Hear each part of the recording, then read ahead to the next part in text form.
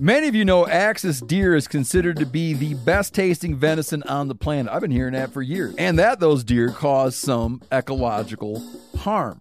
Well, Maui Nui Venison is bringing those Axis deer to the market.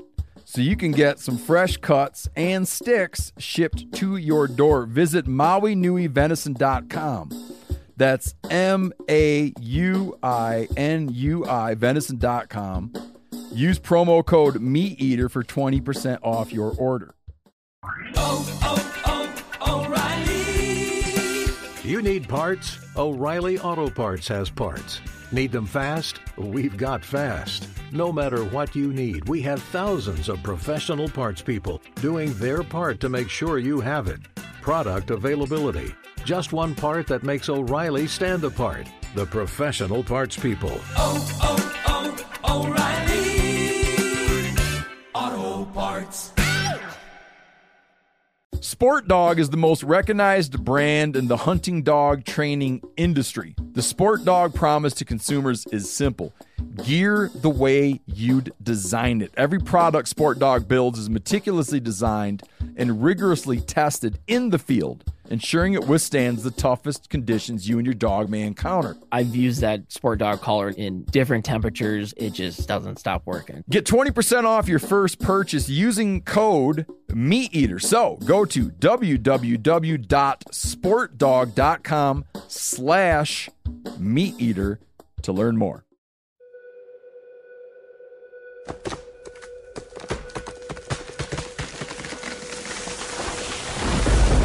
This is the Meat Eater podcast coming at you shirtless, severely bug bitten, and in my case, underwearless. We hunt the Meat Eater podcast. You can't predict anything.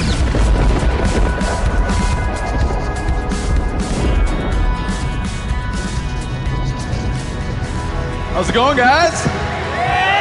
Good? You know, when we got up here, we were doing a thing called sound check, and we found out that, well, Jimmy Dorn was all excited about Eddie Vedder and him jumping around up here. Right there. He jumped right off of there. Right there. Yeah. But more important than that is Houdini. Houdini was on this stage. He was right about here. Right here. 2 times. My brother always likes to talk about how Houdini died, where Houdini felt that, do you guys know this? That he felt that he could, like, clench his stomach and withstand any blow. And some kid was like, well, I'll try it, and fucking killed him, man. Like, hit him. He did. Well, we were discussing that.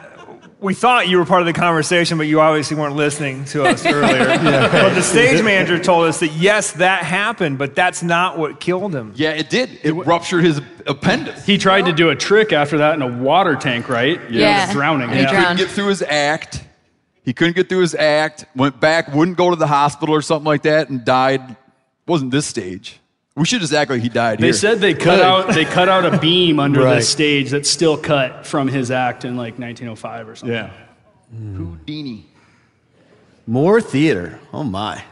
Introductions. The Laughing Eagle. Giannis.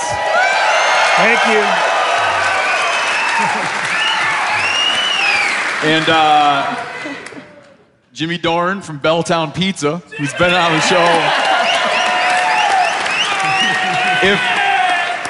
If you wanna patronize Belltown Pizza under Jimmy Dorn's command, your time. Oh no. Then you have a long time to patronize Jimmy Dorn's Pizza Restaurant. Hopefully not that much longer. How many years you been at Belltown Pizza? 16. 16 I've years? been there 17, but yeah, been owning it for 15, and then hopefully winding down.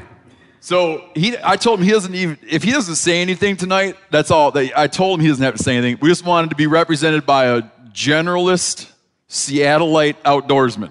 Yeah, I fit that mold. This guy, he likes to catch salmon. He likes to shoot at deer. He likes to root. And like every dude I know in Seattle, like every guy in Seattle, he's like, well, yeah, but I liked the Seahawks a long time ago. I did. I liked the Seahawks when they sucked. But we've been very fortunate. They don't suck anymore. My favorite story, I think, is the one you tell about Jimmy's turkey hunt. How, like, overnight he became an expert turkey hunter. Yeah. Because you guys walked up on some turkeys one time? That's a good story.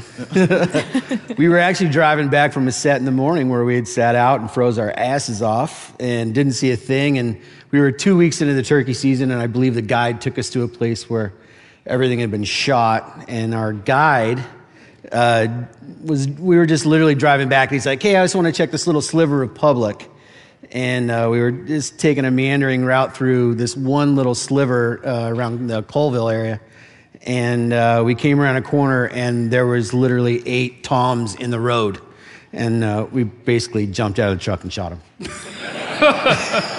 And we got a text, and he's like, what's so hard about this? Yeah. It always happens that way. I didn't really call it a hunt. I called it more of a shoe Jump. thing. A get. A get's a good way. And then our very own Sam Lundgren. If you Sam writes about all kinds of stuff for us.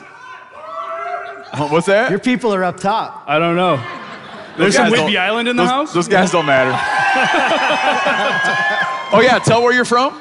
Yeah, I'd like to consider myself a generalist Seattleite hunter, although I'm now a card-carrying Montanan. You quit and moved. Yeah, I quit and moved, but I did grow up on Whidbey Island. I lived in Washington until I was 22.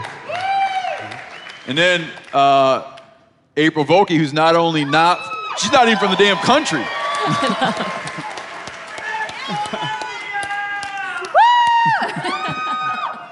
What's the town? Yeah, I know. Like, tell where you're from, and then how you always apologize about it. Oh, yeah, but I always say don't tell anybody. Yeah, no, that's right. She said she's sorry. Sorry, what? Don't tell anybody. That's don't right. Tell anybody. It's Surrey and don't tell anyone. So now you've told everyone, and everyone knows. A couple people I want to say hi to. So, a happy anniversary. We have Ross and Megan Sharp. You guys here? All right. There's a bunch of guests. There's a bunch of people you would know from the show. Tommy Edson's here, who's been on that show. Tony Calagrassi's been on the show. Tony. Greg Blaskovich has been on the show. Greg. I think my friend Bowman's here. I never let him come on. And then down from Joint Base, Lewis McCord, we have Seth Wheeler, who I met earlier. So him and his teammate are here. Good dudes, been in and out of war zones for a long time now, as we were just discussing. And then I used to I was like a temporary Seattleite. And I got all nostalgic here because we rented it's an Airbnb, but it's more like a hotel, I feel like. It's like an apartment building, I guess. We rented like an high-rise apartment. Which looks down on my main, most important squid jigging spot. And it got super nostalgic about that. Man, I didn't realize how much I was going to miss it. I moved in August, and I got to thinking about razor clams, jigging squid. And the thing I like most, and this is why I don't trust anyone in this audience, is because when I lived here, I discovered that you guys are sitting on the continent's greatest yellow perch fishery. No, don't do that. Don't do that, because I'm telling you, me and my little boy hit it hard, and we never once saw a serious perch fisherman on that lake. And you know the lake I'm talking about.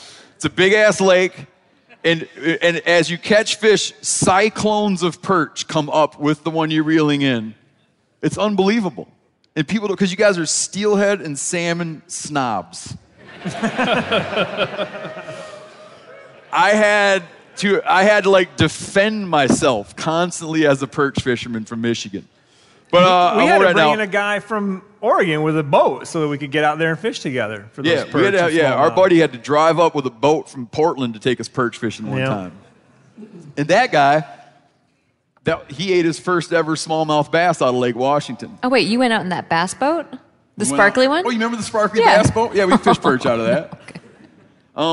That was Matt Elliott's special bass boat. He came out to fish bass, but I've filled his little live well up with perch. Well, they haven't opened the sockeye season for such a damn long time that maybe people should just get into perch instead. When was the last time did that 2006, happen? I believe.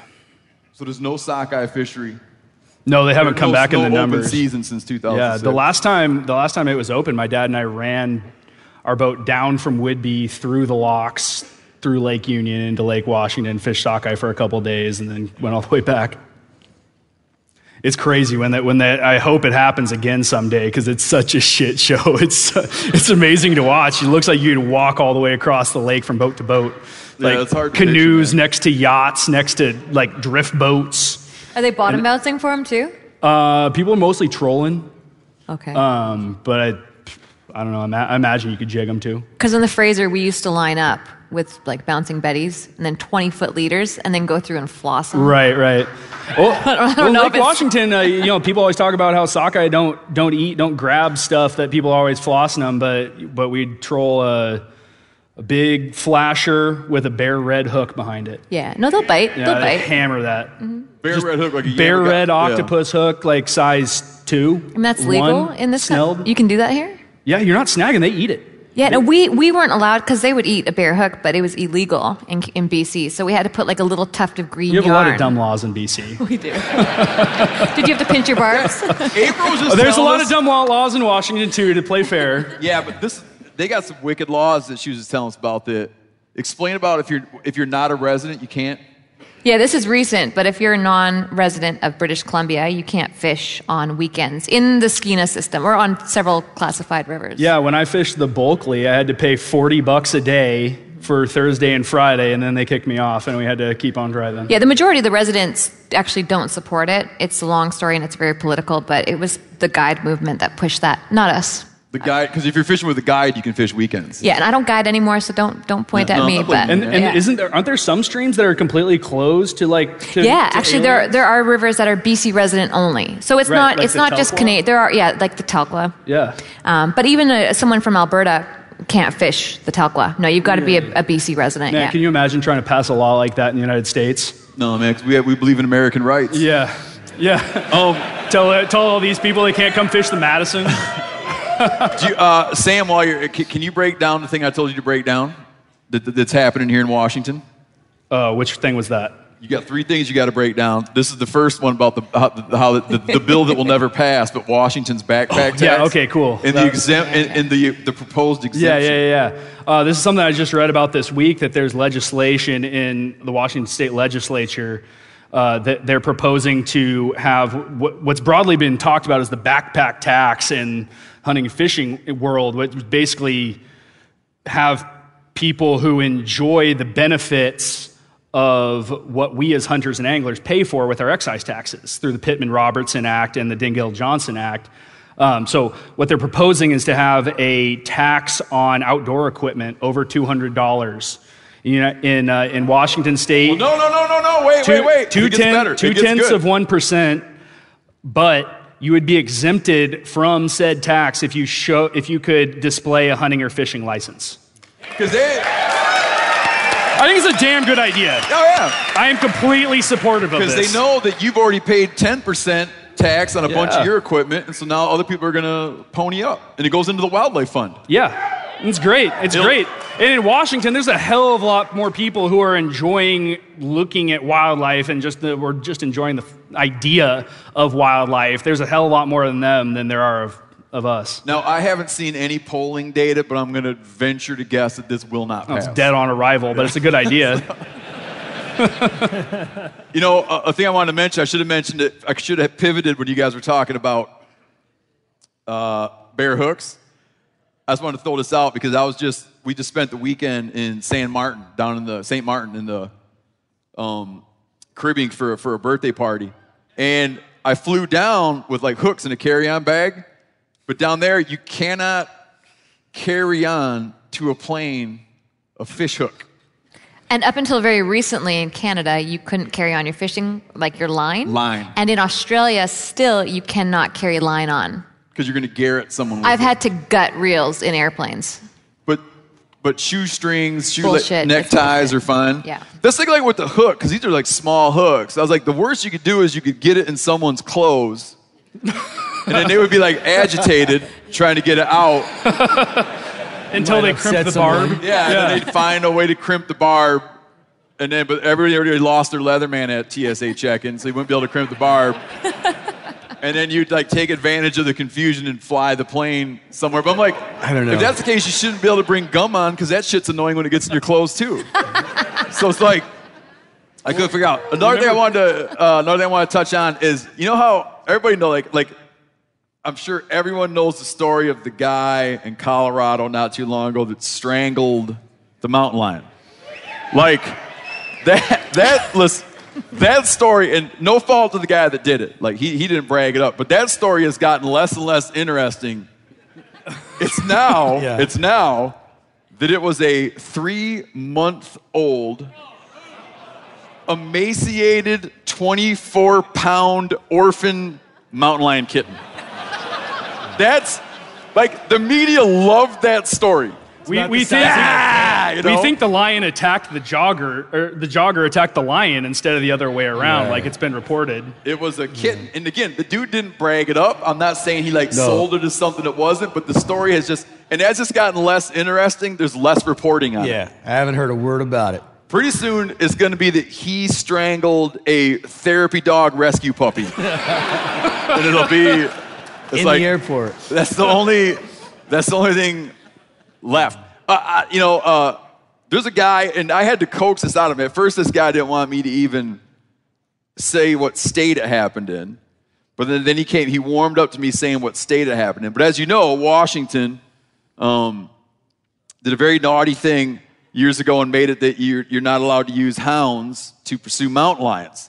But you can still hunt mountain lions. Let's check this out, though. There's a dude in this state, I don't want to say where he is, but he's careful to say that he did not pioneer this technique, where he's been going out, we exchanged some emails, he's been going out and cutting mountain lion tracks in the snow. So he does the same way like a houndsman does, waits till the right amount of snow covers on the ground, and he goes out and cuts a track, and he just follows that track and waits till things look right, and he sits down and uses a predator call. And then he follows the track and uses the predator call. And he just got a nice big tom doing that. 160 pounds.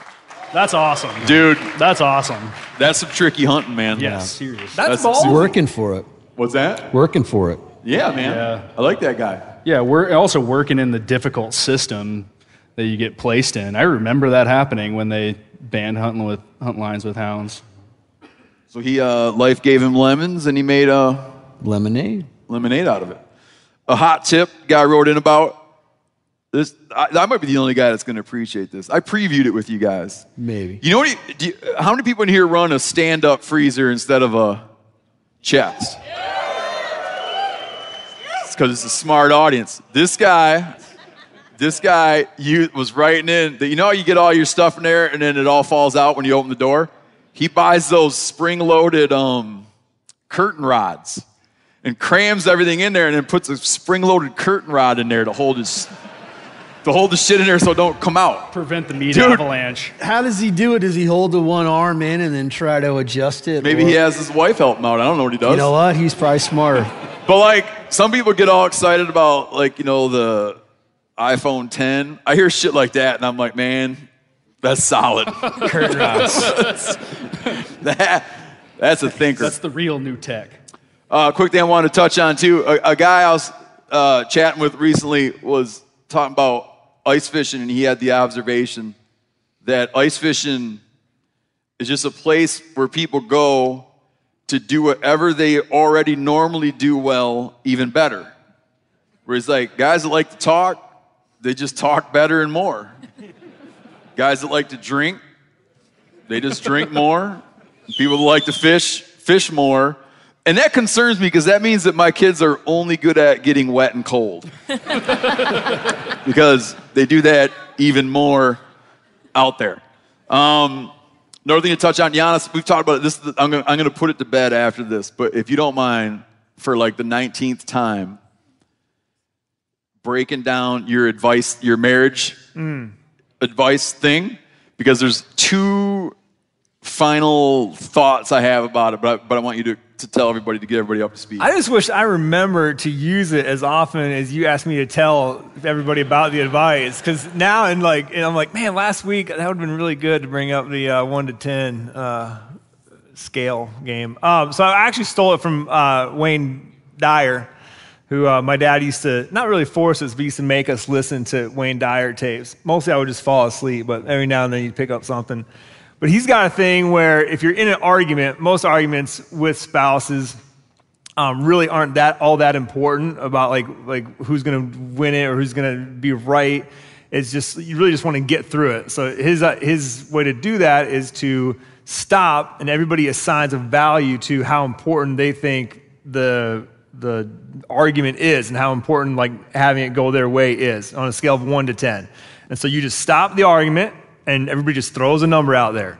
And so if it's really not that important, it's a 2, you throw your 2, and then for the other person, they might throw an 8 or 9, and you just stop. And they get to go on and you go their direction, right? And it's just an easy way to quit arguing and move on. And you said a lot of times it's worked for you because you realize that it's been improving our marriage, man. Yeah. I make Giannis, I make you explain this every week. This is the last time you're going to explain it. Okay.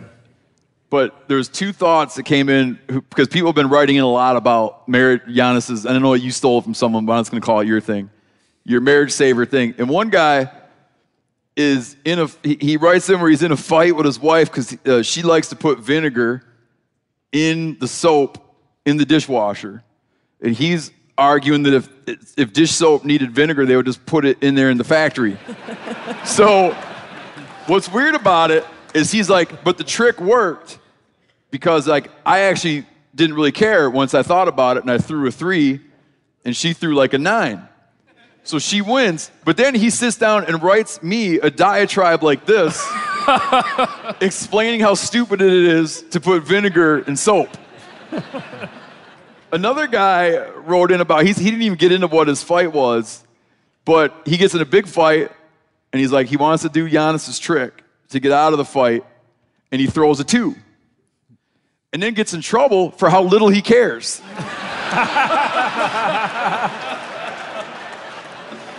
So it's like, yes. That would absolutely be the biggest concern, is underestimating somebody else's anger. Yes. Right. So, it's like, so if I think if it's a 2 and you think it's a 9, I might just be digging my hole even deeper. Yeah, because like, why were you fighting about it at that point anyway? It's like, so you don't care, right? About clean dishes. What else do we want to talk about? Irrational behaviors, where... Does vinegar in the dishwasher count as that? No, because I don't really know about that. That might be like a great idea. I don't know. I'll tell you, here's a hot tip with vinegar is I've been frying a lot in the house lately because I got my bitchin' new hood over my stove, you know? And I'm always blasting it, I'm frying, and it's working, but it's still not like completely diffusing all, grease smell in the house. I think it's impossible. It is. But what we do afterwards, or I should say my wife Jennifer does, is, I don't know, maybe a cup or 2 of some vinegar with a splash of lavender oil just in a pan and throws that on the stove top and just lets it simmer and kind of disappear. And that just dials the house right back in. Oh, really? Beautiful. Yeah, very nice. That was a problem we had. Take that home. That'll improve your marriage. Yeah, because I remember when we used to live in a small apartment, and being from Michigan, I fry a lot of fish. And my wife would be like, how is it that even the bath towels smell like fried fish? That's the one thing I wouldn't want it to smell like fried fish. No. Yeah, when you get out of the shower. Everything else is fair game, but the irrational behavior there, and I don't mean to be pinned, this is not like a guy, this isn't like, like a guy versus wife deal, but there's a guy wrote in where he was complaining about just coping with irrational things, where he kills a deer, guts it, and then rinses the chest cavity out with, I don't know if it was creek water or creek water. I didn't see the actual body of water, but rinses it out with creek water. And now she refuses to eat the deer for fear that it has been contaminated by creek water. And he wanted advice. I have no advice. But in that situation, you can only point out other activities that, like other things that seem irrational that you need to cope with. And I think that the reason this happens so much in outdoor pursuits is because you're just dealing with so many unknowns and untested things, right? It's just in practices that get handed down over time. and things that aren't really, you can't replicate it in a laboratory, like certain odors you might encounter that you could never make. So I think that it breeds uncertainty. So do you guys feel, like, have you encountered in your personal lives where you've had to just live with someone else's irrational belief system? Go ahead. No. My husband doesn't hunt, and I am obsessed with it. And so we don't see eye to eye on anything with hunting, but in particular, the rangefinder situation. So he thinks that a rangefinder is unethical. Because it's more ethical to not know how far away it is. Yeah. So it's a constant battle. Fling an arrow and guess. Yeah, he needs to just come with me so he can see what it's all about. But yeah, so I feel like I'm just constantly bashing my head against the wall with some of these theories and opinions. Yeah. Yeah.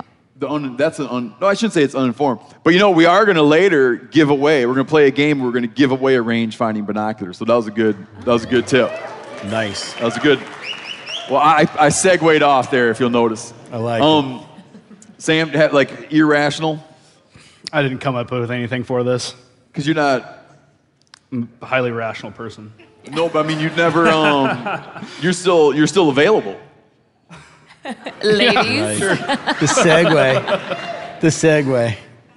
Not married. Not married. Correct. Yeah. You never had a relationship that an argument came up. Okay, so it's not that I didn't come up with anything for this. I didn't come up with anything that I could say publicly to our audience of hundreds of thousands of listeners. There's nothing. It's a weird gray. What we're talking about here is a weird gray area of like cute irrational, where there's like crazy irrational that you just don't really want to like air to the public. Tell me what it is. You don't have to tell who it is. No. Do it. All right. Okay. Are you talking about like an ex-girlfriend? Yeah. Okay. And of what category, like what life category did the irrational thing fall into? I don't even know which ex-girlfriend we're talking about here. Let's start out. I feel like let's divide. That's kind of part and parcel divide of the the whole world. situation. Let's divide the world into like rooms of the house. Probably do it that way. Yeah. What would be an area of one's existence that the irrational behavior would manifest? I had an ex-girlfriend who would deep clean her apartment every week. And she would go as far as pulling everything out of her freezer to scrape out the freezer of ice every week. I would have hung on to her. That sounds like a dream. There's complicating circumstances. That was not the reason it ended. I might get her phone number. He's like, yes, Sunday. Let's organize, baby. But I'm like, well, you put stuff in the freezer to hang on to it, to preserve it, to hang on to it for a while. And I'd stacked it full of elk. I'm like, why are you pulling all that out there? It's defrosting in your fridge or in your sink right now. Okay. Yeah, so that's good. I found that to be highly irrational. That is. Jimmy? I don't have a lot to add to this. I'm fortunate. Hello. Oh, come on. He talked me into it. You have to play ball it's here. It's a struggle, though. I told him I didn't want to talk about this. I am fortunate enough. My significant other, who is sitting right over there, is very rational, grounded. I find very, very seldom do I find that. Good call, Jimmy. Good call. Things that'll get me in a twist. I mean, she moves things around. I can't figure out why we're always looking for things that I know right where it's at. But in the grand scheme of things, that is a 1 on the argument scale as opposed to a 10. So, I'm very fortunate. No idiosyncrasies. You're boring me, man. It's not boring. It's not boring. It's rational. It's battle. It's not war. You just chose well. I did choose. So she chose. Yeah, I'm extremely fortunate. Yeah. So let me guess, Giannis, nothing. No, come on. He's going to come up with something. Like fully He's already irrational behavior by my wife? That's what you're asking me. There's little things that she does that I might that might bug me, but I wouldn't call it irrational behavior. Yeah. Well, if she did something like that, where I had done something like rinse a deer out with creek water, and then she was like, I'm not eating that because that water is so much different than stuff that comes out of the faucet. It's rolling down rocks or something and it's dirty, yeah, I'd stop it at that point and say, we got to have a conversation to see if this thing can keep going on. We're going to cook this meat. Like in my mind, what I'm talking about would be that one day my wife caught me letting my kids cut up pumpkins with a machete. And she feels that when someone's holding a machete or an axe or something, that it's gonna like inexplicably like fly out of their hand, which I thought was right. But then one day Callahan, he's holding a cleaver, and she keeps being afraid that it's gonna fly out of Callahan's hand. And so I feel like it's like when she sees a large blade, she feels that it will fly out of the user's hand, and it just strikes me as on par with this. That's all. I'm not sure if he's here or not. There's a guy, he's fishing up Narrows Park, not far from here, on the Gig Harbor side, Narrows Bridge. And he writes in about how everyone around him's catching all kinds of fish. He's not catching one. This guy here has to do with a diving duck and an eagle. Okay, so he finally hooks a fish, and he gets all excited for a couple seconds until up pops a diver duck that he has hooked. And as he's reeling it in across the surface, an eagle, I believe him because of the level of detail, an eagle comes down and grabs his diver duck off the surface. We used to have eagles steal our ducks when we were out duck hunting as kids, yeah. It starts zinging drag out. He tightens his drag, yanks it, and gets his duck back. It gets it free from the eagle, is able to bring it in. He's got it superficially hooked, unhooks it, and lets the duck go, and the duck's fine. That's a fishing story. That's a fishing story. Another guy... that's one of those where the duck gets back to the cattails, and he's like, you guys are not going to fucking believe that. People are like, dude, what have you been doing? He's just like, don't even ask what I've been up to. That's funny, because like a duck could go through his whole life and nothing really that exciting happens. I remember one time we were up in the mountains, and we had hung all of our food up in a tree so bears wouldn't get into it. And then it's like somehow there was like a block of cheese that didn't get hung up in the tree. And so my brother got up and kind of like tucked the block of cheese up in on top of a game bag up in a tree. And we come back later, and there's a pine squirrel who's discovered the block of cheese, which that son of a bitch has only ever eaten one thing his entire life. And then all of a sudden he finds a block of cheese, which has to seem like really unusual. And then on top of that, two large bipedal creatures come after it and chase it through the woods. And it's like when it rains, it pours, man, Yeah, right. Because I'm out here every day, nothing ever happens. Never seen that one before. Have you ever, this is super inappropriate, and I apologize to children in the audience, but have you ever seen a duck's penis? Oh, we were just talking about this yesterday. They have excitement every day. Yeah. That is, if you don't know what I'm talking about, you need to Google this. Only 3% of bird species have one. A penis? Yeah, because they have cloacas. But some ducks have one longer than they are. Do they all have spikes? Just talked They about have like spikes on, no, that's the vagina. Well, yeah, there's like a... spiraled and spiked. Yeah. So why do they have the spikes? Just to... I mean, if that's what you're into. They don't want their partner to get away, I guess. There's got to be a biological reason. All right. No, it's a startling thing, and it's so funny because we discussed this at length last night. Oh. Yeah. It's serious business. In keeping with the Pacific Northwest theme, why are you talking to me?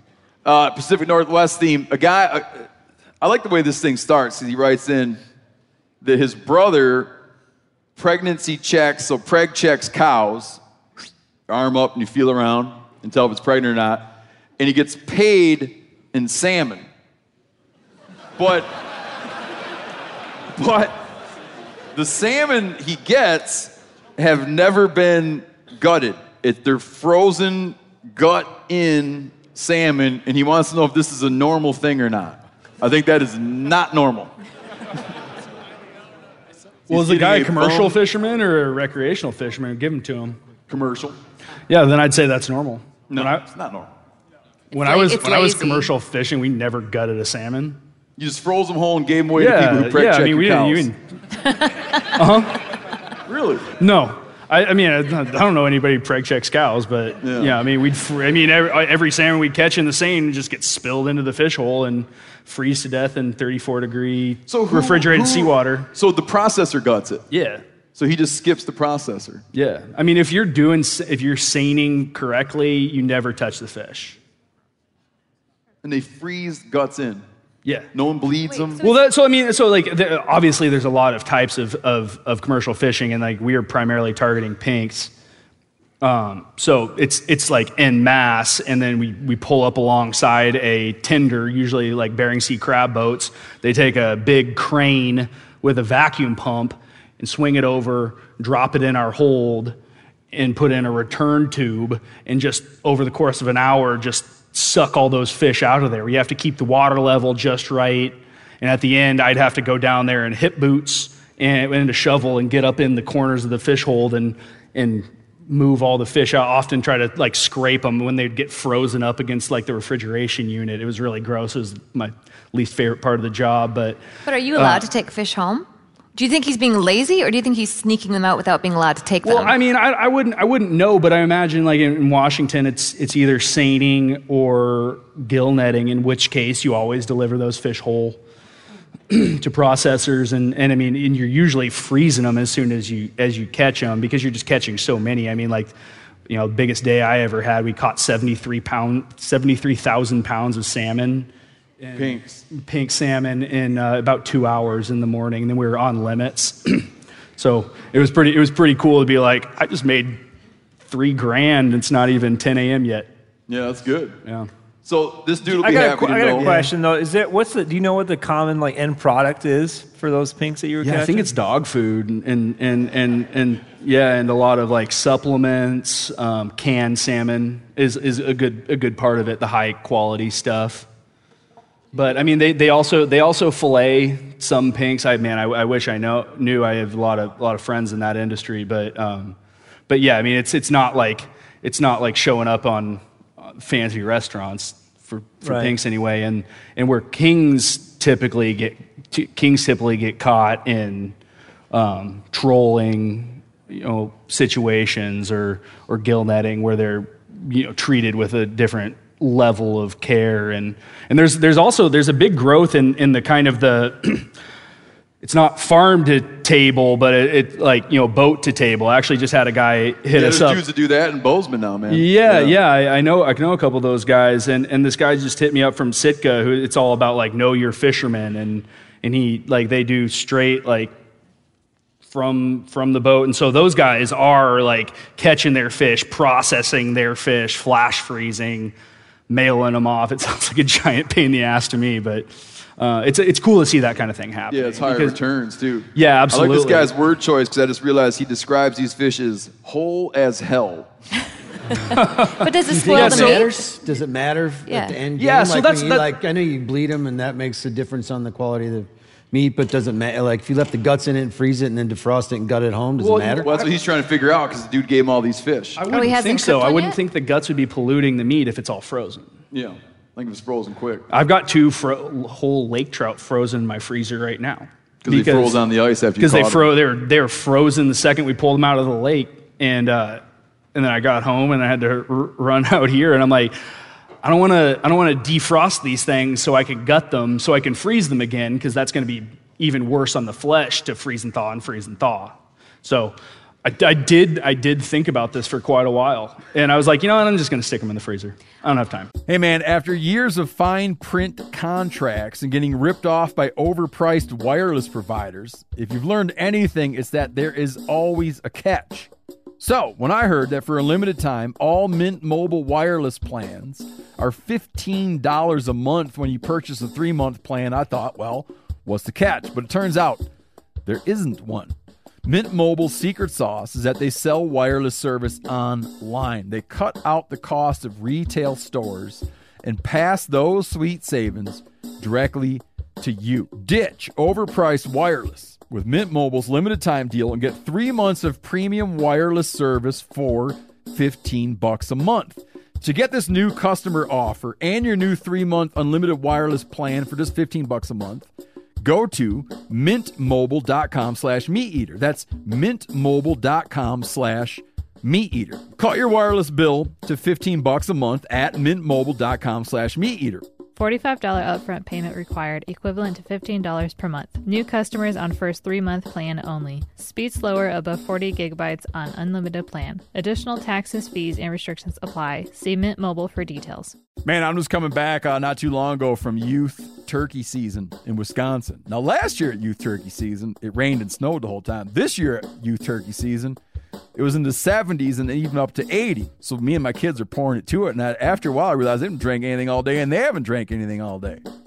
Well, that's why it's important to get hydrated and have something you're going to like to help you, encourage you to get hydrated. Doesn't matter. Outdoor events, turkey hunting, playing sports, beach days, mountain adventures. Summer requires extraordinary hydration that's built for everyday dehydrating moments. With 3 times the electrolytes of the leading sports drink, plus 8 vitamins and nutrients in a single stick, it's clear why Liquid IV is the #1 powdered hydration brand in America. Tear, pour, live more. 1 stick plus 16 ounces of water hydrates better than water alone. I'll say that again. Hydrates better than water alone. Turn your ordinary water into extraordinary hydration with Liquid IV. Get 20% off your first order of Liquid IV when you go to liquidiv.com and you use code MeatEater at checkout. That's 20% off your first order when you shop Better Hydration today using promo code MeatEater at liquidiv.com. Looking for the perfect gift to celebrate the moms in your life? Aura frames are beautiful Wi-Fi connected digital picture frames that allow you to share and display unlimited photos. These things are super cool as a gift, especially if you got mom, aunt, grandma, whoever, and you want to keep them up to speed on what the family's up to, okay? It's easy to upload and share photos via the Aura app. And if you're giving an Aura as a gift, you can even personalize the frame with pre-loaded photos and memories. Named the best digital picture frame by Wirecutter and selected as one of Oprah's favorite things, Aura frames are guaranteed to bring joy to moms of all ages. You can share photos to the frame instantly from anywhere, meaning you share videos, photos from any device, and they will instantly appear on the frame, wherever it is in the world. There's no memory card required. Right now, Aura has a great deal for Mother's Day. Listeners can save on the perfect gift by visiting auraframes.com to get $30 off, plus free shipping on their best-selling frame. That's auraframes.com. Use code MeatEater at checkout to save. Terms and conditions apply. I've left guts in grouse and aged them for 7 days and then ate them. Yeah, that's a big thing in Europe, man. Yeah, well, I tried both. I tried with the gutting, and then as long as it's not a gut shot, I've left the guts in, and I've aged both for 7 days. I mean, it tastes cleaner if the guts have been out, but it wasn't bad. And aged for made all the difference in the world. It was like cutting sushi when I was cutting them up. I would have a harder time with that than fish. Well, for sure. That's what I'm saying. Guts out, those guts reek. Oh, I know. Yeah, it's a bad smell. And grouse are known for having especially weird smelling guts. They sure do. I want to get into salmon numbers because that's like a thing that dominates the conversation around here, and it's confusing as hell. And I'll kind of lay out I picture someone from Mars or some outer space planet with just a superficial understanding of the world was listening to the conversation, they would be confused. Because you have where king salmon numbers are really low. And so people keep proposing different things that we might do, different things we might try to kill off or reduce in order to up salmon numbers. So it's we're going to kill seagulls, sea lions, harbor seals, what else? Squawfish, cormorants. But also name brand sea mammals. Caspian terns. Okay, big list of things. Name brand sea mammals. That you reduce numbers to get salmon numbers up. But then there's another name brand sea mammal, killer whale or orca, which is a whole other conversation. Tonight I'm going with killer whale. Let's stick with it. So killer whales are suffering from the lack of fish. and no one's proposing, and they eat nothing but kings, and to my knowledge, no one has proposed shooting them things. Now, not since the 70s. But everything else is on the list. Meanwhile, and people will be like, okay, another problem with kings, and I'm not a subject matter expert here, this is my observation. Like, another problem that kings have is they're getting too much competition from hatchery fish in the rivers. So that's a concern. And in the oceans. But because the one marine mammal is not getting enough fish, they're now talking about putting more hatchery fish in to make sure that that marine mammal, the orca, gets enough, and then we'll get rid of the other ones. Is it as confusing as it seems? Yeah, it is, and it's like right as WDFW is kind of finally coming around the idea that their intensive, crazy hatchery program has not necessarily been the greatest boon to wild salmon and steelhead, especially steelhead. Now the governor's coming in and telling them to start pumping out more hatchery Chinook. For the whales. Yeah. So it's as complicated as all hell. I mean, I'm even from Mars and I don't even understand it. It's supposed to be a Band-Aid, not a long-term solution. Yeah. Well, that's like it seems. I mean, this is kind of one of the areas where the conversation about salmon gets interesting, and salmon and steelhead, is because you have like it's no secret what the main problem is. The main problem being like a system of dams that blocks fish migration. Like, you used to take, I think, a fish used to be able to go from its natal stream out to the ocean in 3 days, and now it takes 20-some days in certain river systems. And so it's exposed to so much more predation. But they're doing badly in rivers that don't have dams, too. No, that's a good point. Yeah. So it's bad timber practices, it's over-harvest, it's changing ocean condition. There's a lot. Dams being definitely a primary driver. Yeah, but I find that like some people, like Callahan's this way, or has argued this, where some people are like, if you have this large systemic problem, being like you have this large problem with dams, and they don't want to entertain the micro fixes. They're like, I don't want to condone micro fixes because I want to just focus on what the main problem is. It'd be like if you lost your job and had no money, and then you found $1 on the street, you'd pick it up. But Cal would be like, don't pick it up because you don't have a job. So it's like, I feel the frustration of people who are wanting to, like, we can't control that. Like, that's like a huge long-term problem. But there are small adjustments we could make, and it's like, it makes people extremely upset that you'd entertain the idea of reducing harbor seal populations or reducing sea lion populations in order to try to keep this thing hobbling along while we get up the political and public will to like actually get around to addressing the main problem. Yeah, absolutely. And if you look at it historically, all these things are really closely tied together. In the territorial legislature of Washington, it was illegal to block anadromous fish passage. That was passed in the late 1800s. When they built the dams on the Elwha that were recently removed, they built the lowest dam, which is some 3 miles from tidewater, with no fish ladder, no nothing, just cut it off. One of the greatest Chinook runs ever known. But they made a deal that was later codified in law that they're like, oh, we'll just make a hatchery and solve the problem. We'll just pump out enough fish to make up for the ones we lost. And then that was taken forth into the rest of the Pacific Northwest, that wherever we hose a salmon run, we do mitigation. I mean, that's still a word that's just thrown around left and right, but that's where it all derives from. Wherever we ruin a salmon run, we're just going to put in a hatchery and solve the problem. It's going to be all better. What were you guys saying? Like, what's the typical percentage with steelhead? What's the percentage of steelhead that are wild-born and hatchery-born? Man, I was pulling a number out of my ass before, but it's probably less than a quarter anymore.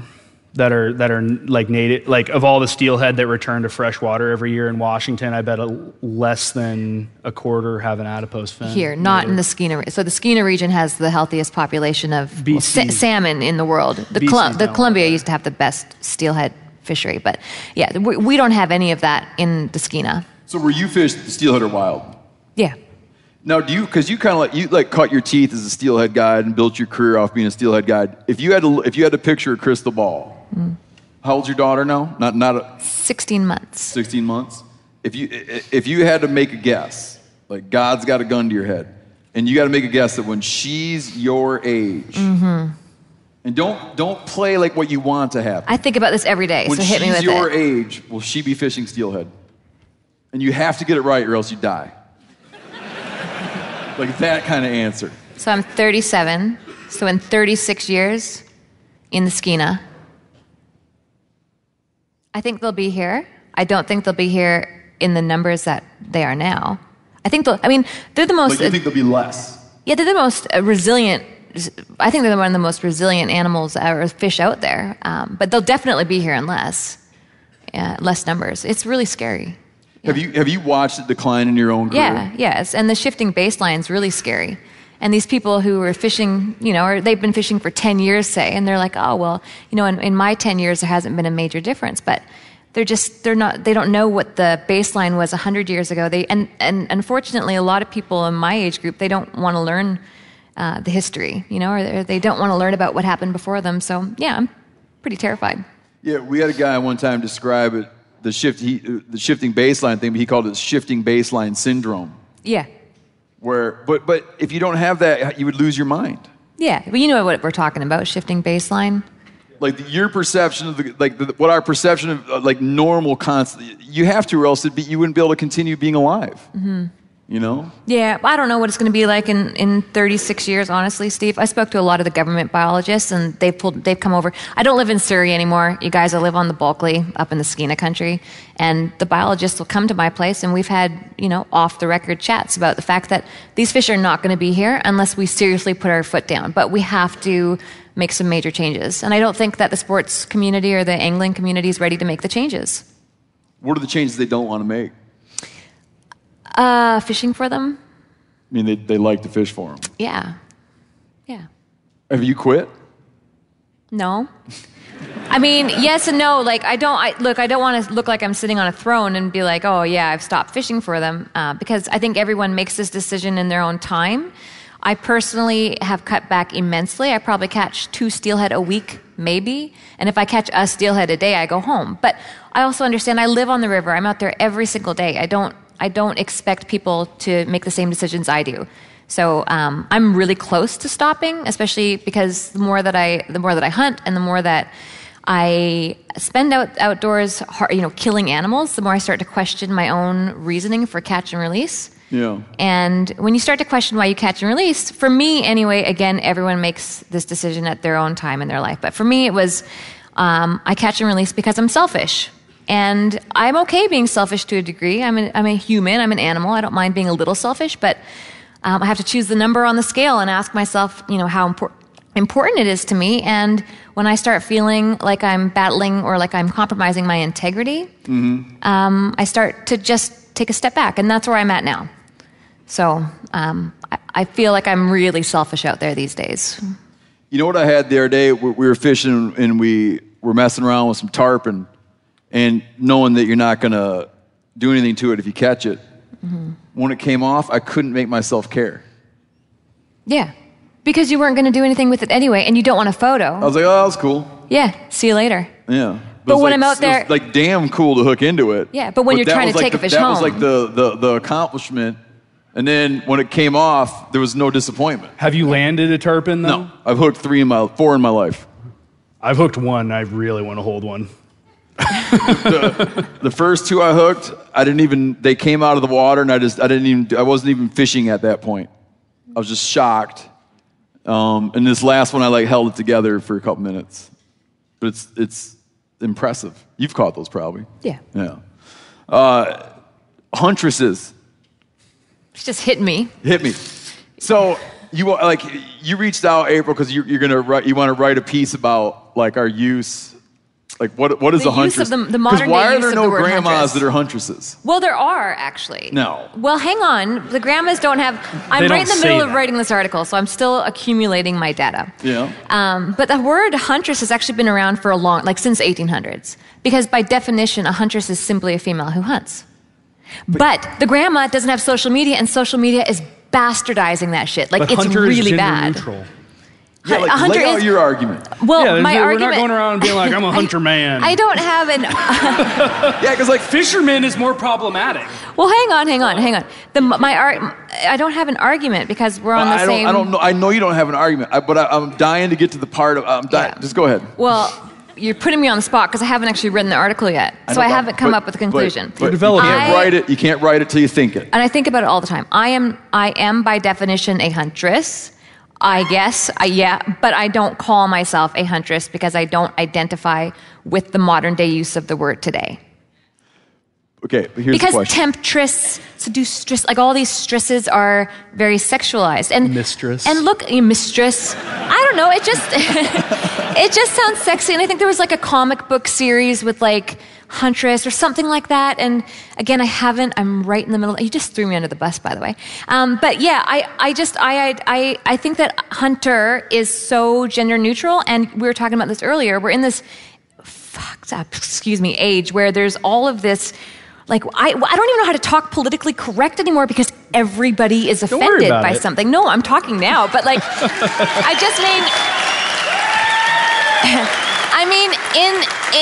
in general, it's so hard to refer to different people about what they are because you don't even know what people's gender is. So my point is in today's age, we have this word that is so beautifully simple. Right? Like you hunt and you are a hunter. It's not a hunter man or a hunter woman. You are a hunter. Like we have the most perfect package of a word and it's still not good enough. Like I just give up. Yeah, like when one's working, it's no good. The reason I threw you under the reason I brought this up is someone actually wrote in, I don't know if you saw this, but someone wrote in like, here's a question for April that they wanted to be answered tonight, but it's not this one. But it's one that made me think of this one. Because this person was recently at, what did they put it? They were at an orientation event at a college in Eastern Washington. And it was like the person addressing the crowd was trying to, it seemed to be, I'm paraphrasing, it seemed to be that their tendency was to say you guys. You guys, yeah. But they had switched to you all. And so the person was wondering the person's asking you, like, do you take offense by me saying you guys to you? No. Because you all is y'all. It's very Southern. And that shit is not politically correct. Yeah. I mean, I don't think they came up with y'all as like a gender neutral term. Yeah. No, they didn't. No, it's not offensive, but I don't know. I honestly can't relate to a lot of the people who are offended by that stuff today. I don't understand the thought process. Have you guys read The Subtle Art of Not Giving a Fuck? No. Read it. Does it get into this? It's awesome, yeah. Do you, does fishermen bother you? No. No, but I get it. I do get it. Like, I understand if someone wants to call me an angler and that makes everyone more comfortable, that's cool. But again, angler, I'm not going to be like an angstress. What is it? Like a fishtress? If you call me a fishtress, that's anyone calls different. me a fishtress. That's something but different. One of the things that I asked all these women, I reached out to 20 different women from spearfishing, hunting, and fishing, all age groups. I interviewed the women who fish in bikinis and, the women who don't even own a bikini. And I asked them, what is... They just go naked. That's the new age. I asked them what the fish version is, and there is no fish version of a huntress. I mean, some angling women will call themselves a huntress, but... and then I interviewed a 60-year-old female angler, and she says she doesn't like being identified as a fisherman or an angler, because she said it made her feel like she didn't have a vagina. So she likes to be called. I know, but I can't relate. You're relaying to me she what wants she to told be you. a fisherwoman, and as a 60-year-old woman who is my senior, like I respect her opinion. But no, fisherman doesn't offend me, or any of my girlfriends who are really into it. That's why I like when I'm depending on the audience, like I'll be writing and I'll catch myself to be inclusive. I'll catch myself using hunters and anglers, which is still really clear. Like we're not pioneering new words. We're using words that have an accepted meaning forever. And it's not clunky. It's not like clunky to say hunters and anglers. And I was doing a story not long ago for Outside Magazine, and they were saying, what's a way to say sportsman? And people it's clunky. It's sportsmen and women, which I get the sentiment, but it doesn't reflect a natural way of talking. Sportsmen sounds like sportsmen to me. I don't know. Men. But it's hard because like human. We're not going to introduce it as like or woman. Mankind. I mean, I don't know how they'd fix that. Yeah. It's funny. Sports people. I think that the accepted one now is sportsmen and women. But a problem, and like everyone's favorite topic is to bitch about PC stuff, which like I understand. But like a problem with it, I think a problem that's coming in culturally with word choice is people are now measuring people. People are now measuring someone's morality, someone's worldview only on the words that like on the words of the use of historic words that come out of their mouth, and not anything about like what the overall content, like what they're trying to say doesn't matter. The sum package of what you're saying doesn't matter. It's just they're like listening for the wrong little thing that comes out of your mouth to condemn that rather than like the gist of what you're getting at. Mm-hmm. And I think that like that's the thing that winds up making me uneasy about this. But I do now I just say hunters and anglers because I like in my heart there's like an inclusivity, but then at the same time I don't like things that sound weird. Whoever said it had to be gender specific. I mean, that was when I call somebody a fisherman, that means that guy's a fisherman. That guy knows what time it is. Or that woman's a hunter. Like she knows what she's doing. It's like it's a term of like, sugar. I lost my train of thought. I hear you, man. And to me, it's like unnecessarily divisive. Yeah. It's like I'm stoked that hunters or female hunters are the largest there's the more growth in that than any other demographic within hunting in the last recent decades. That's awesome. I'm glad to see that. But then why do you want to be doing something different? Like why do you want to go out like huntressing? Why can't you just come hunting with the rest of us? Yeah. It's like it feels like it's drawing lines when they're like trying to become like if women are trying to become part of the community, like join the community, like be part of the club. Don't like have your own thing. But the battle you'll get is the woman, and then we'll drop it. But the battle you'll get is the women I'm hearing from who enjoy the word huntress are badass, organic. You'd never know that they called themselves huntresses, but they've identified with that word for 40 years. Because the word has been around for a long time. So it's hard to strip that from them. I get it. And I know badass female hunters who love that word. I know this girl who hunts with a longbow and kills deer and elk every year. And I heard her read a poem about how her huntress heart and stuff. But every time she says it, I just cringe a little bit. I'm like, I just don't really, that word, like, I don't know. Prefer it if I don't know. you guys I could be didn't call me convinced a huntress, otherwise. And I'm excited to read the story. I'm excited to write the story, so I'll keep you guys posted. You got to write it before you read it. But I feel like now you got a lot of material. I already had a lot of material before you threw me under the bus. I want to get into this thing that's come up in New York. It's the Assembly Bill. It's got an exciting name, AOO 722, which does this. It's interesting. It provides that it shall be unlawful. So this is in the state of New York, far away, but it's still our, continent and everything. It should be unlawful for any person to organize, sponsor, conduct, promote, or participate in any contest, competition, tournament, or derby where the objective of such contest or competition is to take wildlife. So it would be illegal to have a salmon derby. Illegal to have a perch derby, a squirrel hunting tournament. What about all these people competing for follows on Instagram? Is that technically illegal? Yeah. April brought the point that it would kill social media, right? Well, what I brought up is my dad and I always used to play a game, First Biggest Most. Not anymore. $1 a category. And I loved that when I was a kid. It made me work harder when we were out fishing. And how many charitable fundraisers? Trading $3 between a dad and his son? Yeah. And then, but like all the charitable fundraisers that are run as derbies.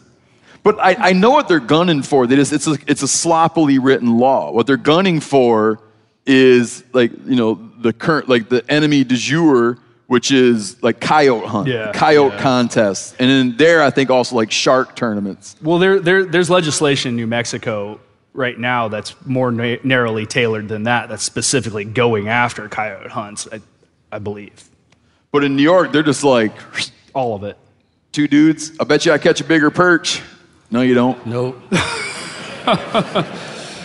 It's a bummer. Well, that whole squirrel hunt debacle in New Jersey. Did you see this? Oh yeah, the we piece talked that Spencer about that. Neuharth? Yeah, you guys already talked about that. Yeah. That was wild. Like seeing the news coverage of that and seeing all the signs that people had like lining the road because there was like 4 times as many protesters as there were people doing. It was like a kids' family thing, like get everybody out hunting and stuff. And there was some vicious shit about hunters that like hard even to repeat.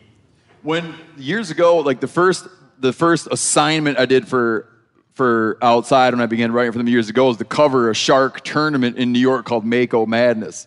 And I interviewed a proponent of Mako Madness, and he was just saying that, an opponent. He didn't like the tournaments, and his take was, I don't like applying a carnival atmosphere to like the killing of game, which was his perspective. Yeah, but he wasn't a fisherman, right? He was a fisherman. He was. That's interesting. Yeah, so he actually served me some Mako shark. Okay. Well, that's interesting then, because I feel like there's a deeper conversation to be had there, because I've always been kind of uncomfortable with like Bassmaster Classic and that kind of thing, because I think fishing is kind of a spiritual activity. At least to me, it's like where you go to find peace and calm and quiet and really, work on your thoughts and your life philosophy and deal with things and be with friends and commune with nature, and to see people putting a 200 horse outboard on the back of a 16-foot boat that's covered in glitter, and it when I was a kid, when I was 8, if you'd asked me what are you going to do with your life, I would have said professional bass fisherman. Yeah, but they're not hurting the resource. They're not hurting the resource, and it's all catch and release.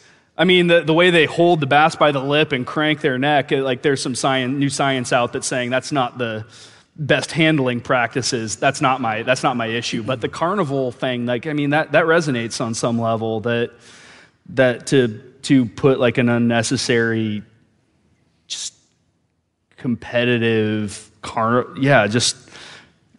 it seems so loud.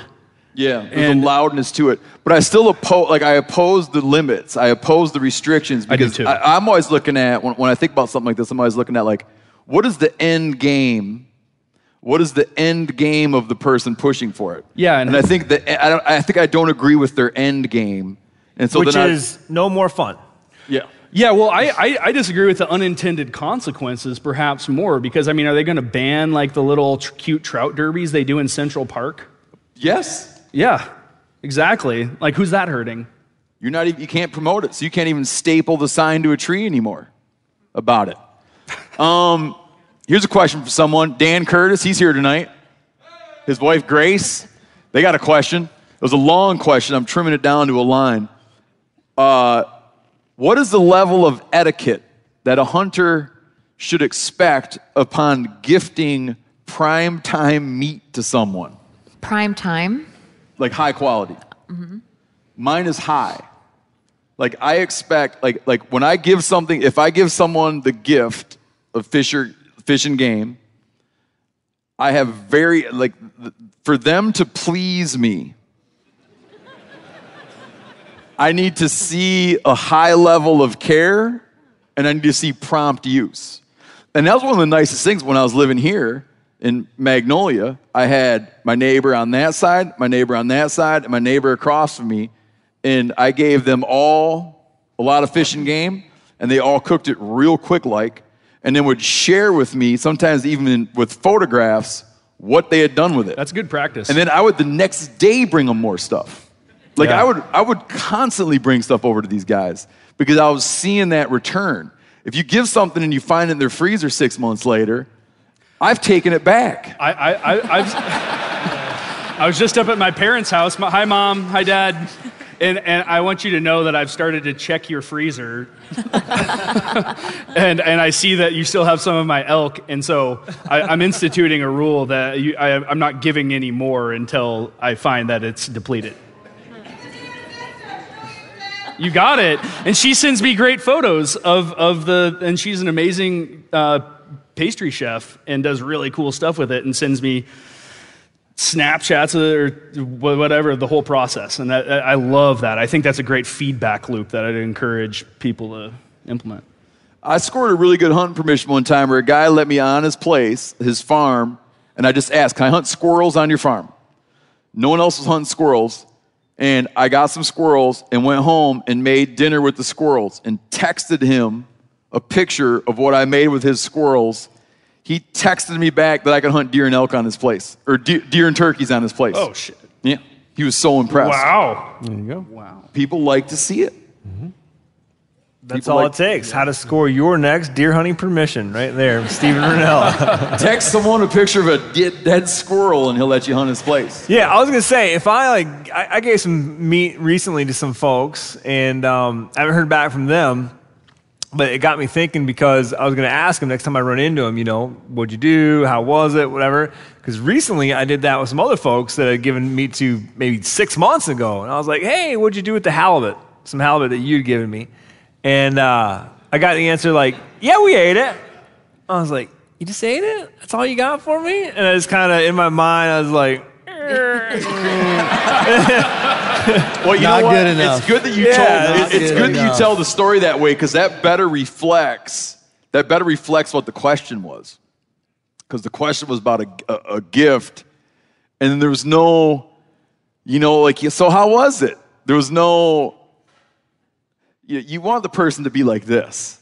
But wait a second. So you re-gifted his halibut, though? Yeah, I know. We didn't dig into that. So how do you feel? How do you his feel about etiquette that? On re-gifting your halibut? Well, no. Share the wealth. There you go. If I gave someone, that's fine. I only care about the end. If I gave someone something and then they gave it to someone and that person came and was like this to me, that's great. It's just knowing that, because in my mind, I'm doing people just a normal good turn, but I'm also doing trying to publicly elevate the status of the resource. Yeah. So that people will look at the water and look at the mountain or whatever, and they'll be like, oh, there's that thing, this giant, beautiful thing that produced this wonderful thing that I ate, and therefore I recognize the value of the producing habitat. I'm kind of getting at that, and I'm also kind of trying to be like a nice dude. But yeah, bringing up, elevating the resources, elevating the things that promote the resources. And so I don't give a shit who, in the end, winds up having it. Did you know Rocket Money can cancel a subscription for you? They'll even alert you when there's been an increase in a subscription price and negotiate rates for you. I can see my subscriptions in one place, and if I see something I don't want, Rocket Money can help me cancel it with just a few taps. You wouldn't believe how many people are paying for subscriptions they don't use. This happened to me. It's annoying. This helps you find it out and get rid of it. Well, Rocket Money is a personal finance app that finds and cancels your unwanted subscriptions and monitors your spending and helps lower your bills so you can grow your savings. Rocket Money has over 5 million users and has saved a total of $500 million in canceled subscriptions, saving members up to $740 a year when using all of the app's features. Stop wasting money on things you don't use. Cancel your unwanted subscriptions by going to rocketmoney.com/meateater. That's rocketmoney.com/meateater. rocketmoney.com/meateater. Looking for the perfect gift to celebrate the moms in your life? Aura Frames are beautiful Wi-Fi connected digital picture frames that allow you to share and display unlimited photos. These things are super cool as a gift, especially if you got mom, aunt, grandma, whoever, and you want to keep them up to speed on what the family's up to, okay? It's easy to upload and share photos via the Aura app. And if you're giving an Aura as a gift, you can even personalize the frame with pre-loaded photos and memories. Named the best digital picture frame by Wirecutter and selected as one of Oprah's favorite things, Aura frames are guaranteed to bring joy to moms of all ages. You can share photos to the frame instantly from anywhere, meaning you share videos, photos from any device, and they will instantly appear on the frame, wherever it is in the world. There's no memory card required. Right now, Aura has a great deal for Mother's Day. Listeners can save on the perfect gift by visiting auraframes.com to get $30 off, plus free shipping on their best-selling frame. That's AURAFrames.com. Use code MeatEater at checkout to save. Terms and conditions apply. Get incredible deals on premium cuts from ButcherBox. Do you like free protein for a whole year? Well, deals this good are hard to come by at the grocery store. At home, well, I got 2 freezers, but you know what I'm saying. I like to have a freezer stocked full of stuff. I like feeling prepared, man. When I come home and it's time to make dinner, I like to go in. I got all my proteins lined up in there. Just makes me feel good about stuff. And with ButcherBox, you'll always be prepared with meat in the freezer. It means fewer trips to the grocery store. Delivered right to your doorstep with free shipping always. You get a variety of high-quality cuts at an amazing value. You'll get exclusive deals as a member, too. Sign up at butcherbox.com/meateater and get our special deal. ButcherBox is offering our listeners a free for a year offer plus an additional $20 off. Choose salmon, chicken breast, or steak tips free, and every order for a year. So every box you get has that in it, free for a year. Sign up today at butcherbox.com/meateater. Make sure you use code MeatEater to choose your free for a year offer, plus $20 off your first order. Another question, and this is like you and I talked, April, you and I talked about this one a long time ago, but this is an ethics conundrum where someone don't what's that thing don't like killing the messenger, be mad. I won't shoot the messenger. Don't shoot the messenger. I'm reading this. I'm paraphrasing a thing a dude is saying.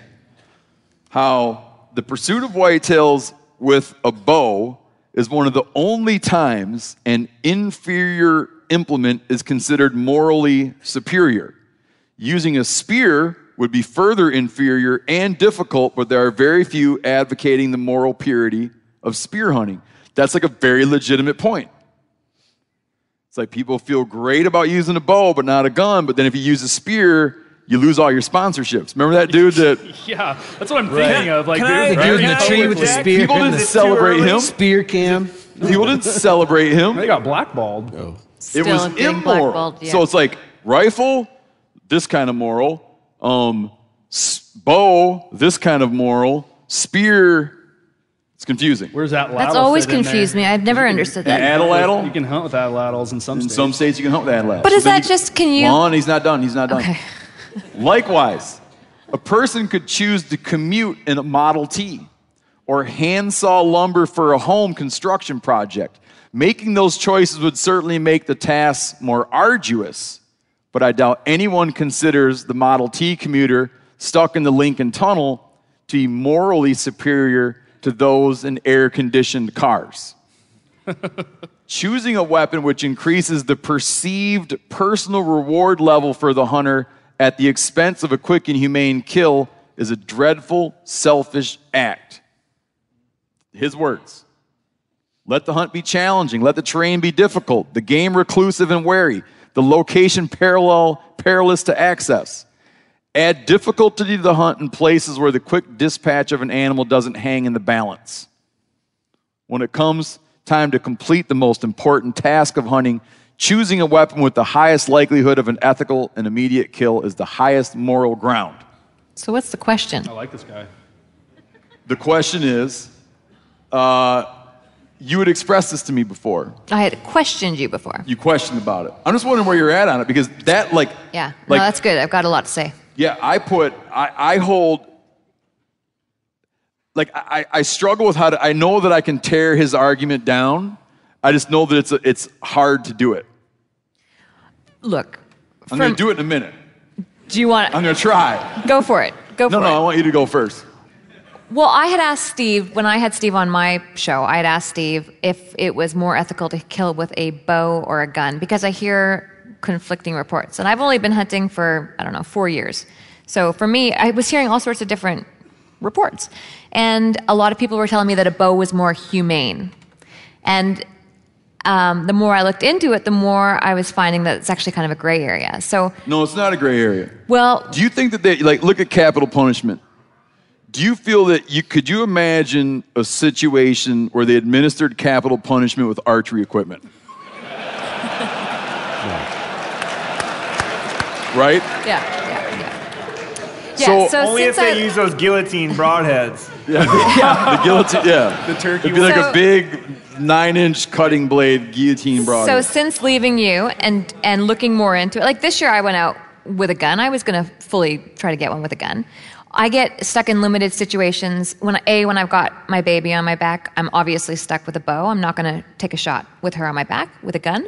And some of the properties that I hunt, like in Australia especially, I can't have a gun. So I'm limited to the bow. Same with obviously different seasons. But if I can take for me, I want it to be the most ethical shot possible. I know we had this conversation. You said the animal doesn't care, it's going to die. Yeah. But I would like to get as close to the animal as possible so that I know I'm making the most accurate shot as possible. I don't care if it's a gun or a bow, but I need to know it's the most humane shot that I can make, given my situation, whether I've got the baby or whether I've got property access. When I think about the question, I think about why, I see what he's getting at. Is one thing I think about is I think that he's stripping this really complicated thing down to a simple thing.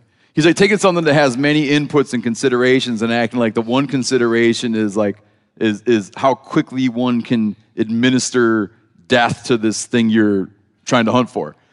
And it's I guess just to give a really honest answer about it is I have a lot of other factors that I'm considering in.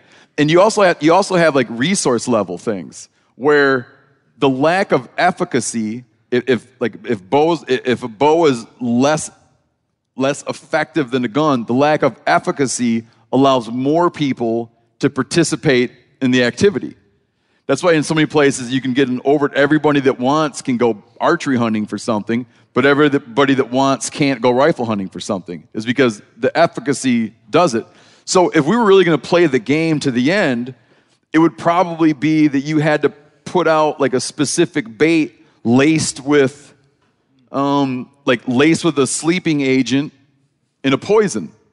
If the only goal was to always if the only thing that hunters cared about was just administering death as quickly as possible, you'd use grenade launchers. Well, I think about this all the time. You know what I'm saying? Yeah. So it's if you're going to chase that, if that's going to be the only thing you care about and the only thing you chase, I don't know that we've really arrived at the right answer. I don't think we have. Because it's just more complicated. And I do think that if you factor in that if you hit something with a bow and you get a shot and you double lung it and it has enough time to go 20 yards and die, or it falls over and dies much more quickly, I think that hunting is there's a selfish act to it. You're doing a thing for a bunch of personal reasons, and the reward one gets for doing it in a way a difficult way like a bow, and the amount of discipline and skill that it takes, it's a cold calculation. But maybe that reward that one feels outweighs that 3 seconds of extra right? misery. That gain for you in your calculus outweighs the 3 seconds of stress that the thing has as it crosses the stage and dies over there. Maybe for some people, not for me. I would take any weapon that I feel I can get the job done with most efficiently, fastest. I started with a bow, and it just kind of stuck from there. First gun I really shot was at your house. Is that right? Yeah. And I still shot that motherfucker in your backyard. That's good. Kevin's place. I want to know when bow hunting became morally better. Oh, dude, people act like rifle. It's way more. Okay, you say people, but what people? Are they all? I'm not going to name names. I'm going to name names. No. I know, but is there a group or can you break it down at all? I feel like non-hunters are more likely to hold that perspective. There was just a piece in the Wall Street Journal. That's what I'm hearing. And Sam just hit it on the head. And same reason with why I started with the bow hunting is that everybody would be or people I'd meet be like, oh yeah, I hunt, but I'm a bow hunter. So as a non-hunter, someone looking to get into it, I kept hearing this, and I thought, well, that's just, it's the rednecks who shoot guns. Yes. And I heard someone just say fly fishermen, and that is, for me, it was a lot of that. A lot of these fly fishermen were getting into are into bow hunting, and they would say that there were parallels and that it was the equivalent to fly fishing. And they just made it sound like it was more ethical. And that's why I asked you, is it more ethical? Because these bow hunters were saying to me, yeah, you don't interrupt the environment, with the sound, which is ridiculous because I was bow hunting all fall and I could hear guns everywhere. Like it didn't make a difference where I was. But the more I think about just I don't know. I don't see how it is more ethical. Can you guys prove me? It's not. It's really not. Like but theoretically leveling the playing field somehow to people that don't hunt. Or they're like, you're giving them, I had to sneak up instead of just, you got guys now 800 yards away and, the whole people, non-hunters. I live in Seattle. I'm surrounded by them.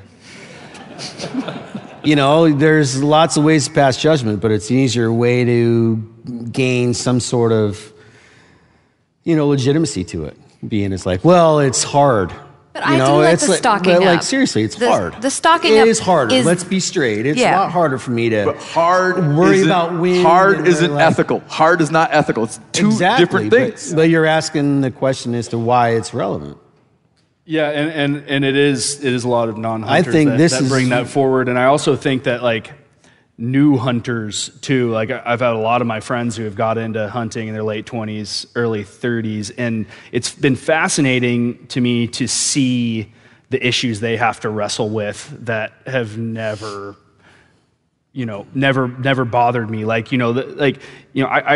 grew up like shoulder deep in salmon guts and bonking fish on the head and helping butcher deer and all that. So like the death part has never, I think I kind of walked over that threshold before I had quite the mental capacity to really wrestle with it. So it's always felt very natural. But people who are coming into it later really have to surpass some of these difficult questions, like how they feel about taking a life just for the sake of sport and sustaining their own life.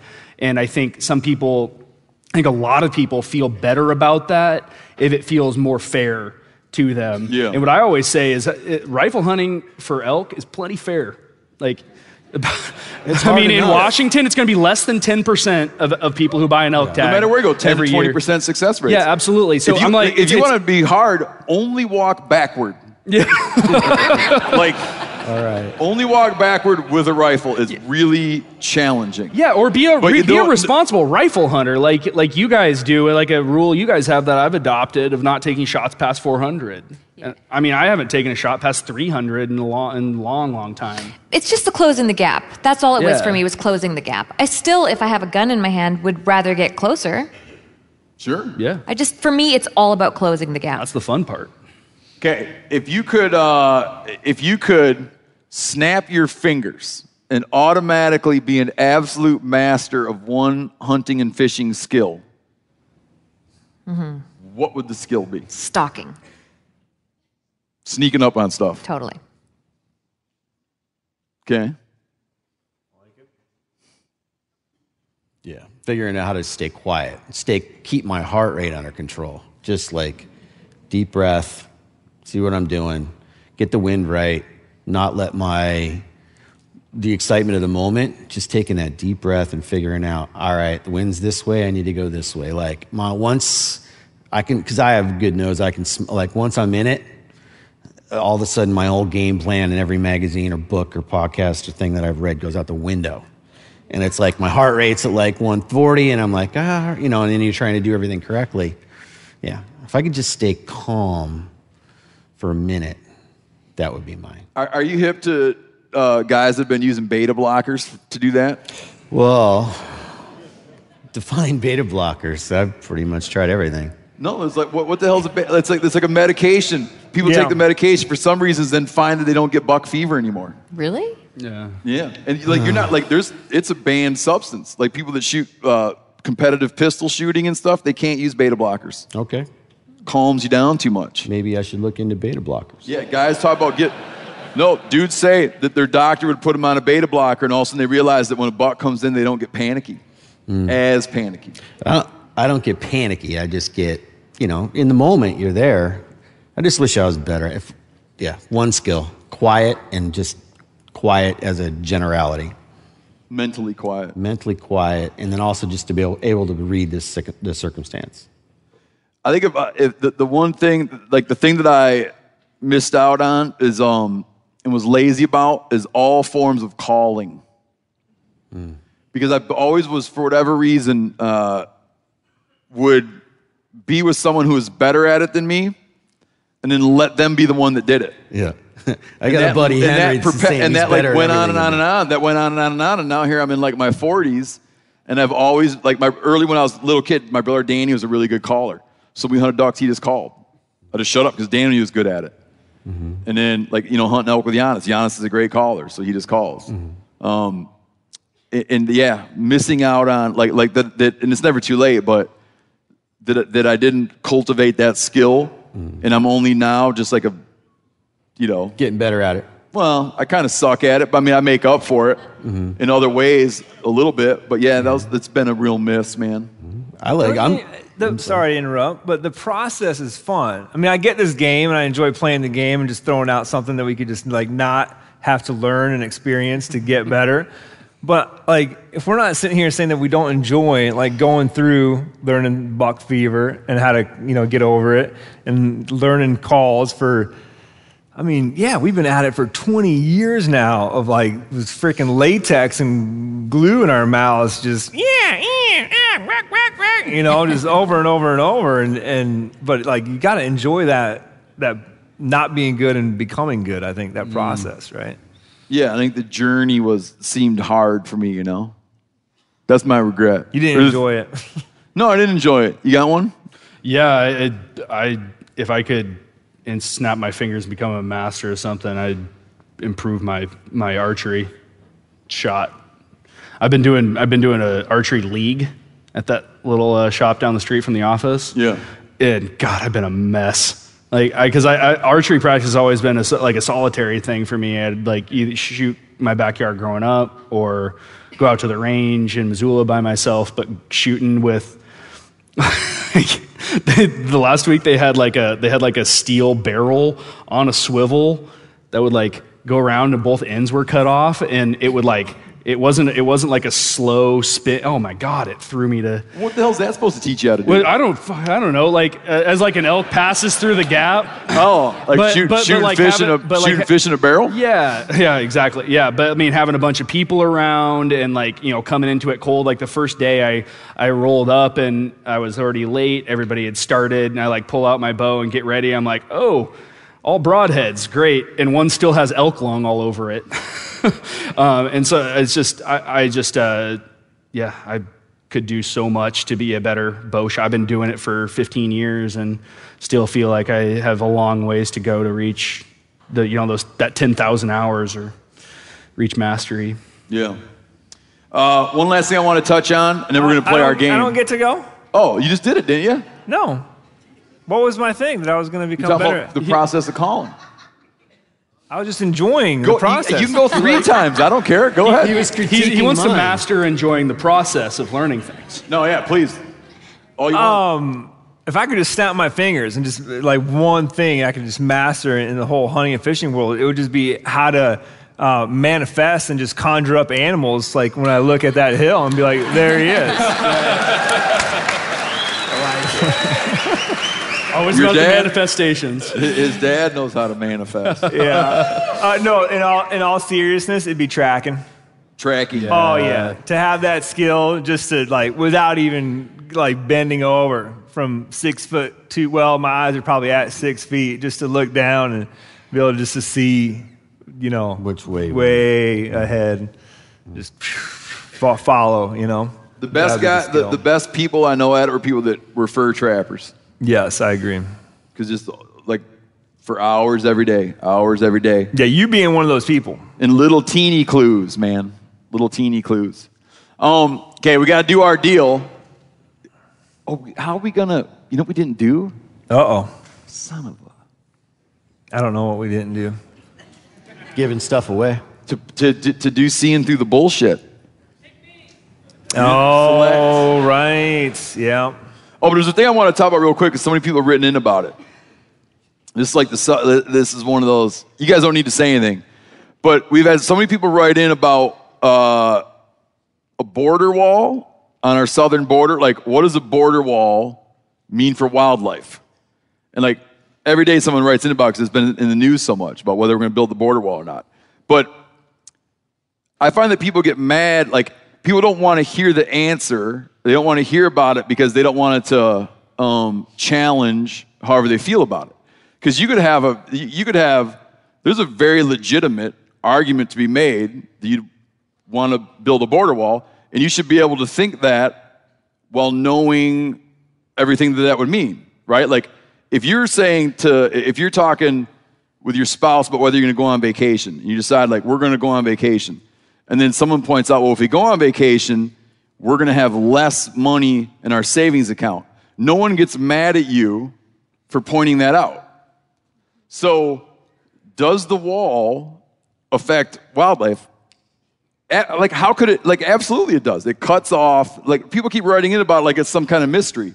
You're denying access to water to certain things, and you're preventing the movement of animals. And since the dawn of time, wildlife has moved freely back and forth across the border. And like jaguars come in and out, ocelots come in and out, desert bighorns, pronghorns, Coues deer, mule deer, in some places even bison.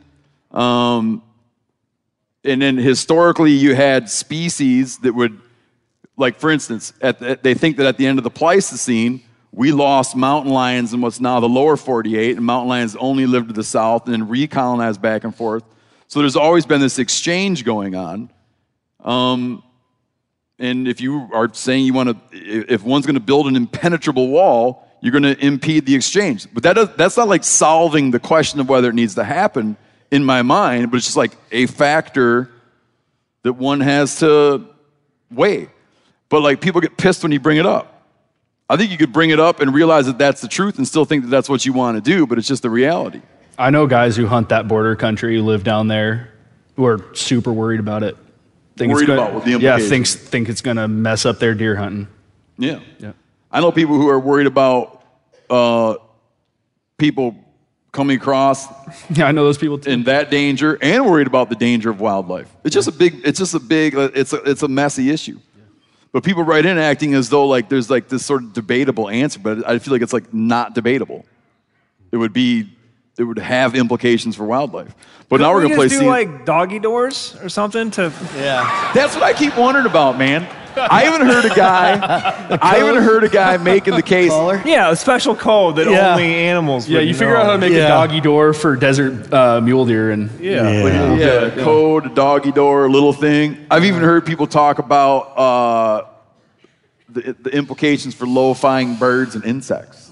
But yeah, doggy doors. Those guys I'm talking about are hardcore quail hunters who hunt like right down by the border. And I mean, I can't imagine quail couldn't figure it out, but they don't tend to fly super high, so might be problematic. I don't know. How are we going to pick someone to play Seeing Through the Bullshit? I got it figured out. Do it. I'll combine it with our other thing that we're going to do. Oh. You like that? I love it.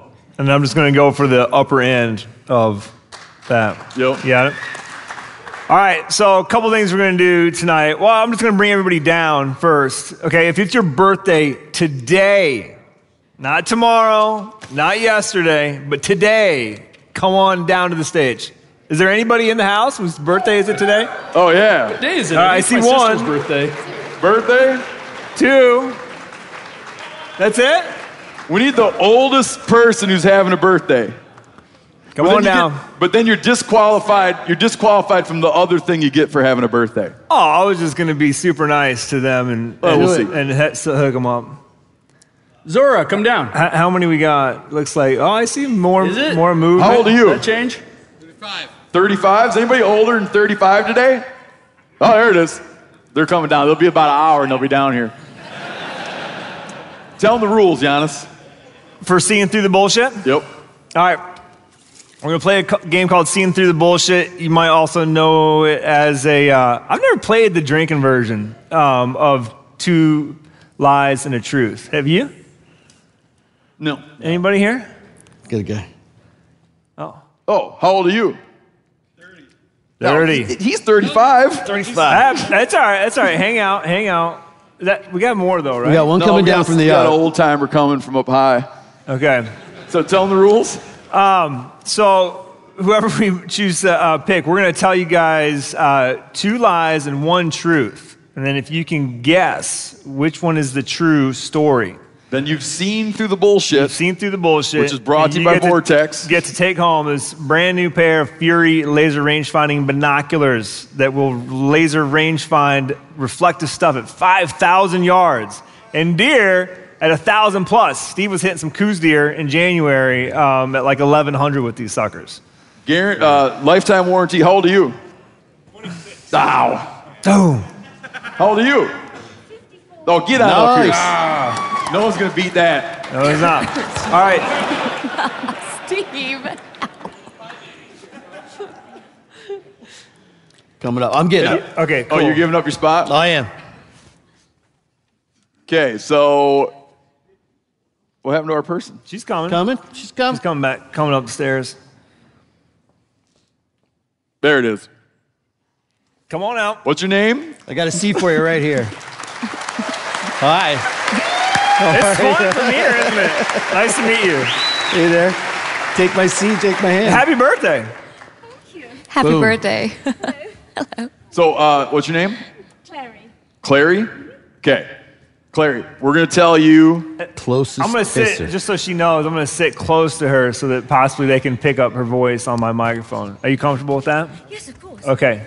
Where are you You're from? You're not American. England. England, okay. Welcome. All these stories are distinctly American. How long have you been here? 16 years. Oh, okay, you're good. You're up to speed. Great. All right. Did you hear the rules for the game? No. Oh, okay. You were busy walking down. Busy running down. So we're going to tell you, who's telling them? Sam? April. I'm going to tell a story. April's going to tell a story. No, Sam. I'm going to tell a story. Sam's going to tell a story. Giannis is going to tell a story. One of them is true. Okay. You just need to identify the true one. We'll start with Giannis. Okay. Everybody knows that you can take goats and put them in a pen. Goats, yes. And force them to eat knapweed and other types of weeds. And then you can let them, they'll sort of become accustomed to it, and that will become their diet. When you cut them loose out in the wild, they'll eat the weeds, and they don't eat the native. And that's a way that we, here in the States, we get rid of weeds out on wide open pastures in the forest. Are you tracking that? That sounds very clever. Yeah. Okay. It is. Well, it gets better. So there's a problem here in Washington where there's a pod of orcas. You may have heard of the southern pod. Is that Southern resident. Southern resident pod that only eat Chinook salmon, right? Have you heard about this? No. Oh, well. Hold on 1 minute. You people just... You guys are going to be allowed to help later. We're going to let you help later, but let us get through the stories before you start yelling. You all...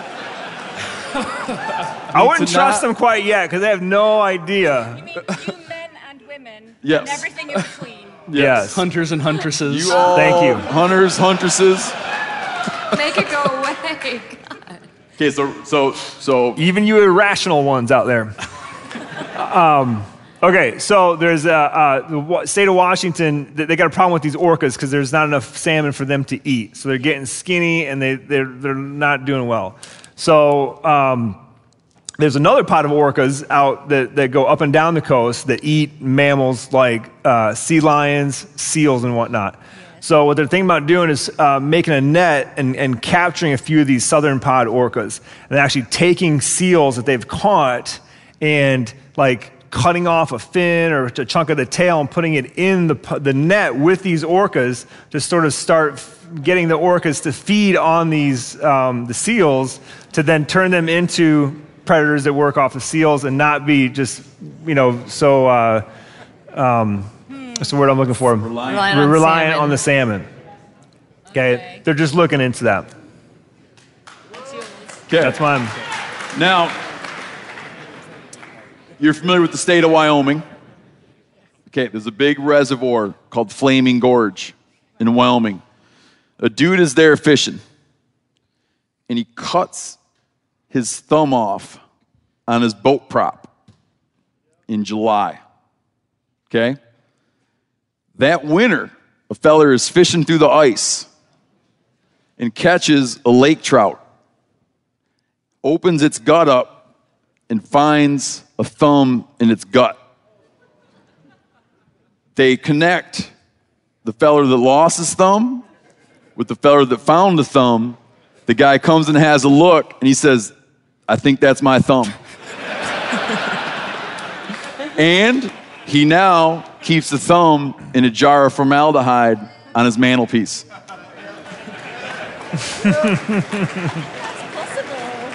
Okay. Sam? So are you familiar with Catalina Island off of Southern California? Yes, I know where it is. So for a very long time, they've had problems with feral goats eating. Yes, big problems. They can't get rid of them. It's a big island, very rugged terrain. They've tried all sorts of different solutions for getting rid of them. Back in the 70s, the U.S. Fish and Wildlife Service proposed planting coyotes on the island, which would naturally kind of take care of the goats. But obviously, they're worried about creating a new invasive species. So what they proposed to do was plant a subcutaneous cyanide pill inside the coyote's digestive tract that would break down over the years. So after they'd done their jobs, they would expire.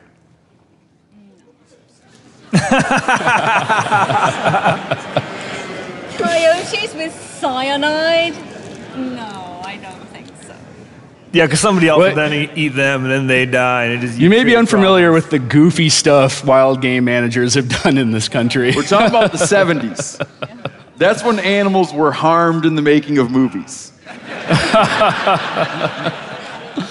All right, That's when they were the capturing- man that got his thumb back from the belly of a lake trout, or the orca project that they're going to start feeding them new cut up seals to get them to turn them into better predators, or the cyanide pill filled coyotes.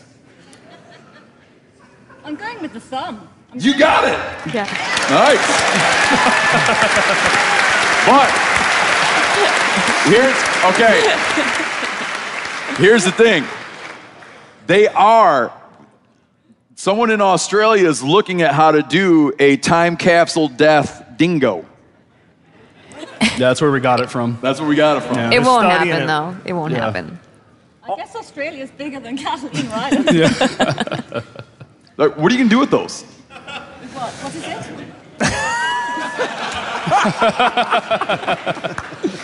it? You win a prize.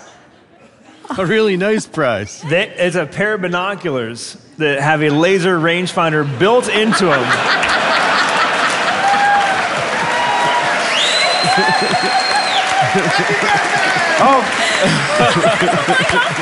Oh, did great. you? I was just going to ask, are you sure you came to the right Yeah, show no, tonight? I've been looking at my ticket thinking, when are they going to start singing? You know? That's coming next. You're like, where's the part where they're like, don't cry for me, Argentina? Oh. For my husband. Oh, wonderful. Thank you, All right, guys, thank everybody. you very much. Appreciate it.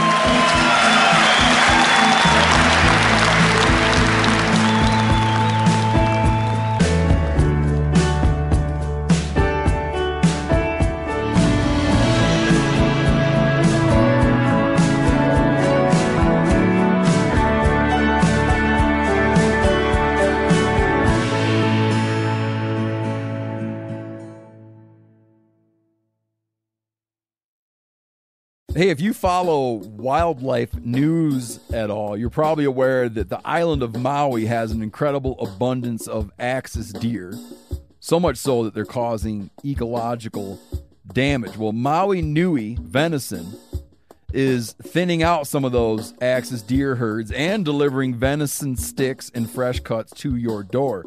Visit MauiNuiVenison.com. That's MAUINUI venison.com.